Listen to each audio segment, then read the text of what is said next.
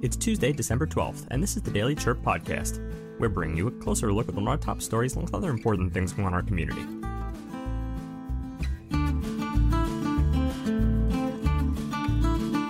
Today, Cochise County Attorney Brian McIntyre announced unequivocally that taxpayers won't be footing the bill for legal fees incurred by two county supervisors facing criminal felony charges.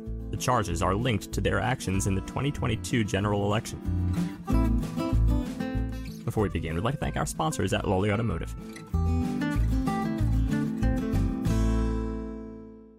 Hi everyone, I'm Sean Lawley from the Lawley Automotive Group, and we've stocked up on inventory at all of our dealerships. If you've been thinking about a new car, we've got the deal for you on a new Buick, GMC, Chevrolet, Ford, Kia, Hyundai, Honda, Nissan, Chrysler, Dodge, Jeep, and Ram. You don't have to go to Tucson or Phoenix to buy a new vehicle. We're your hometown dealer since 1995. We'll beat the big city dealers in price, and our customer service is small town dealer friendly. Come into any one of the Lawley dealerships today or shop lawleycars.com and see why nobody beats a Lawley deal. Nobody. Now some Arizona trivia. Did you know that Lucius Copeland was an engineer and inventor from Arizona?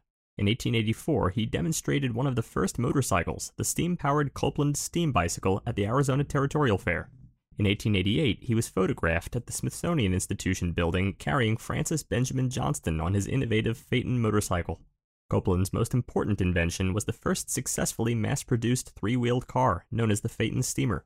Around 200 units were produced. These steam tricycles could travel 30 miles with a steam build-up time of just 5 minutes and an average speed of 10 miles per hour. Despite his successes, he retired in 1891, citing insufficient financial returns. Today's history is brought to you by Benson Hospital. They're doing more than treating illnesses in Benson, they're building a healthier community. Benson Hospital is now collaborating with the Diaper Bank of Southern Arizona to provide diaper assistance to families in need.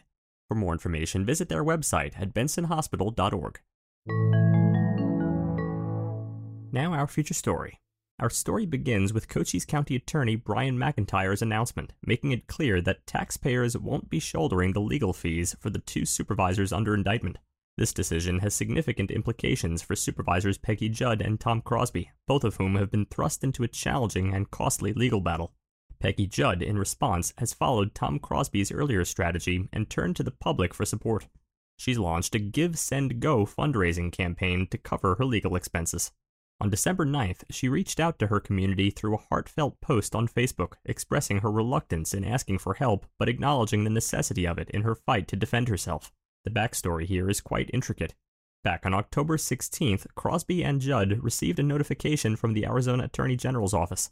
They were the targets of an unspecified criminal investigation and were summoned to appear before the state grand jury in November.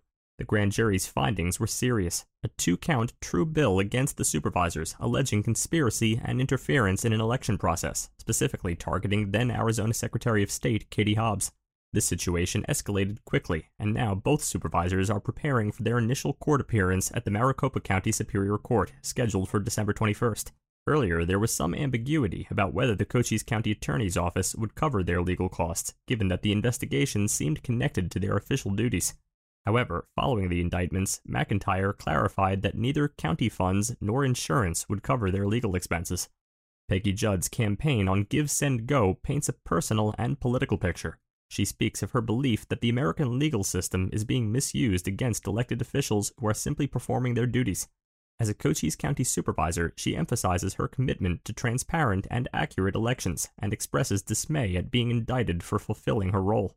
Judd, a grandmother of 19, shares her personal struggles, including dealing with her husband's severe illness, which adds an emotional layer to her legal battle. To represent her, she has retained Kurt Altman, a noted criminal defense attorney with a formidable background. As of Sunday evening, Judd has raised a fraction of her $90,000 goal, while Crosby's campaign has garnered a bit more towards his $100,000 target. Thanks for listening. Before we continue, a quick message from our sponsors, Ace Hardware. Hi, this is Les from Sierra Vista Ace. This is a great time to paint. Ace stocks Clark & Kensington, Valspar, Dunn Edwards, and our own Ace Royal Paint in interior and exterior finishes. We can computer match other brands and colors too. All the colors you can imagine, even one named Sierra Vista. Decide on the wall or room to paint, bring in a color idea, and let Ace mix your paint. Treat yourself to a new brush and roller too. Save gas, save time, shop Ace first. Sierra Vista Ace since 1981 on the corner of Fry and Highway 92. next, the CDC recently released survey results on the mistreatment and discrimination experienced by pregnant women, disproportionately affecting Black, Hispanic, and multiracial women in Arizona. Roxanne De La Rosa of Cronkite News has more on the story. Another organization is looking out for the health of pregnant women, specifically women of color. As Cronkite News reporter Roxanne De La Rosa found out, a new survey says that women of color are likely to experience mistreatment during their pregnancies. Lakeisha Muhammad gave birth to her daughter more than 15 years ago. She says she was told by her doctor that her baby girl was in a breech position. There are ways and there's techniques to deliver breech babies. None of that was offered to me. I was told that she would be a C-section because she was breech. Muhammad says she felt groggy and sedated from her C-section. But to not receive any sort of communication and understand where my hours-old newborn was for that period of time was actually quite traumatic for me. In Arizona, more than 34% of Black women deliver via cesarean, more than any other race, according to the March of Dimes. Muhammad's birth experience set her on a journey to become a midwife who teaches mothers to advocate for themselves. She sees the disparities in treatment in her line of work. That would come as no surprise to those of us who are doing birth work here in this nation and also here in Arizona. It is what we witness when we are in birthing rooms, when we are supporting families. Erica Glaze is a certified lactation consultant and is expecting her second child. She remembers how she was treated while pregnant with her first child. I had a nurse come in who was getting ready to administer like a medication. She's like, "Oh, I thought you were my high school patient, my 17-year-old high school patient down the hall." And I'm like, "No, like you should look at my chart." And then she also made a comment about me going to WIC and getting a pump. Now she supports and educates breastfeeding mothers. Glaze says there's a lack of representation in the field of birth workers. This is why we do this work. This is why BIPOC birth workers are here, because we know that mistreatment is happening. Mistreatment, when we heard that it's sometimes physical and sometimes it's a lot verbal too. It's what providers say, it's how they say it. According to a survey by the National Institute for Healthcare Management, 40% of women of color experience mistreatment and discrimination while pregnant. Both Muhammad and Glaze primarily work with women of color. Muhammad says she builds relationships with her patients. We are in a state of emergency. We have women who are dying. We have babies who are dying. Everyone should be talking about this. In Tempe, Roxanne De La Rosa, Cronkite News. Thanks for listening. Before we continue, a quick message from our sponsors, Prestige Family Living.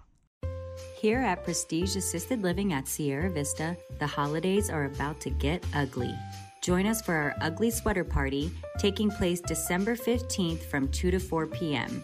Amid the beauty of the season, we want to see your most garish garments. The best of the worst holiday sweaters will win prizes, and we'll have snacks and refreshments along with all sorts of holiday fun. For more, visit prestigecare.com/Sierra Vista. Again, that's prestigecare.com/Sierra Vista. Next, an event that you should know about. This Saturday, starting at 3 p.m., head over to Veterans Memorial Park for the 6th Annual Sierra Vista Glow Ride. Participants will be displaying their cars and trailers with electrified light displays and floats. If you want to ride in the parade, you can register your vehicle for $35. The event is free for all spectators. Before we go, we'd like to take a moment to remember the life of Judith Weston. Judith was born in South Point, Missouri in 1938. She graduated from Washington High School. Ms. Weston was a member of the First Presbyterian Church, the VFW Auxiliary, the American Legion Auxiliary, the Eastern Star, and the Kansas City Retired Police Employees Association. She is survived by her 4 sons, 12 grandchildren, 10 great-grandsons, 10 great-granddaughters, 1 great-great-grandson, and 2 great-great-granddaughters. Thank you for taking a moment to celebrate and remember Judith's life.